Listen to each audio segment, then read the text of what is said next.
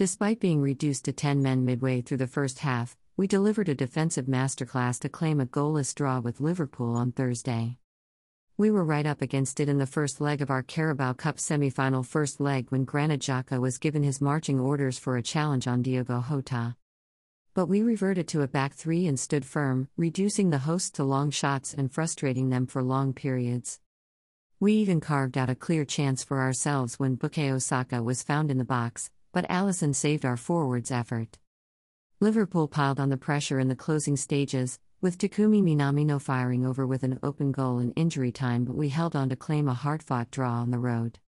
Click the play button above to watch our bite-size highlights, with an extended cut below and full first and second halves below. Source: https://www.arsenal.com/Ben White Liverpool Carabao Cup Semi-Final Anfield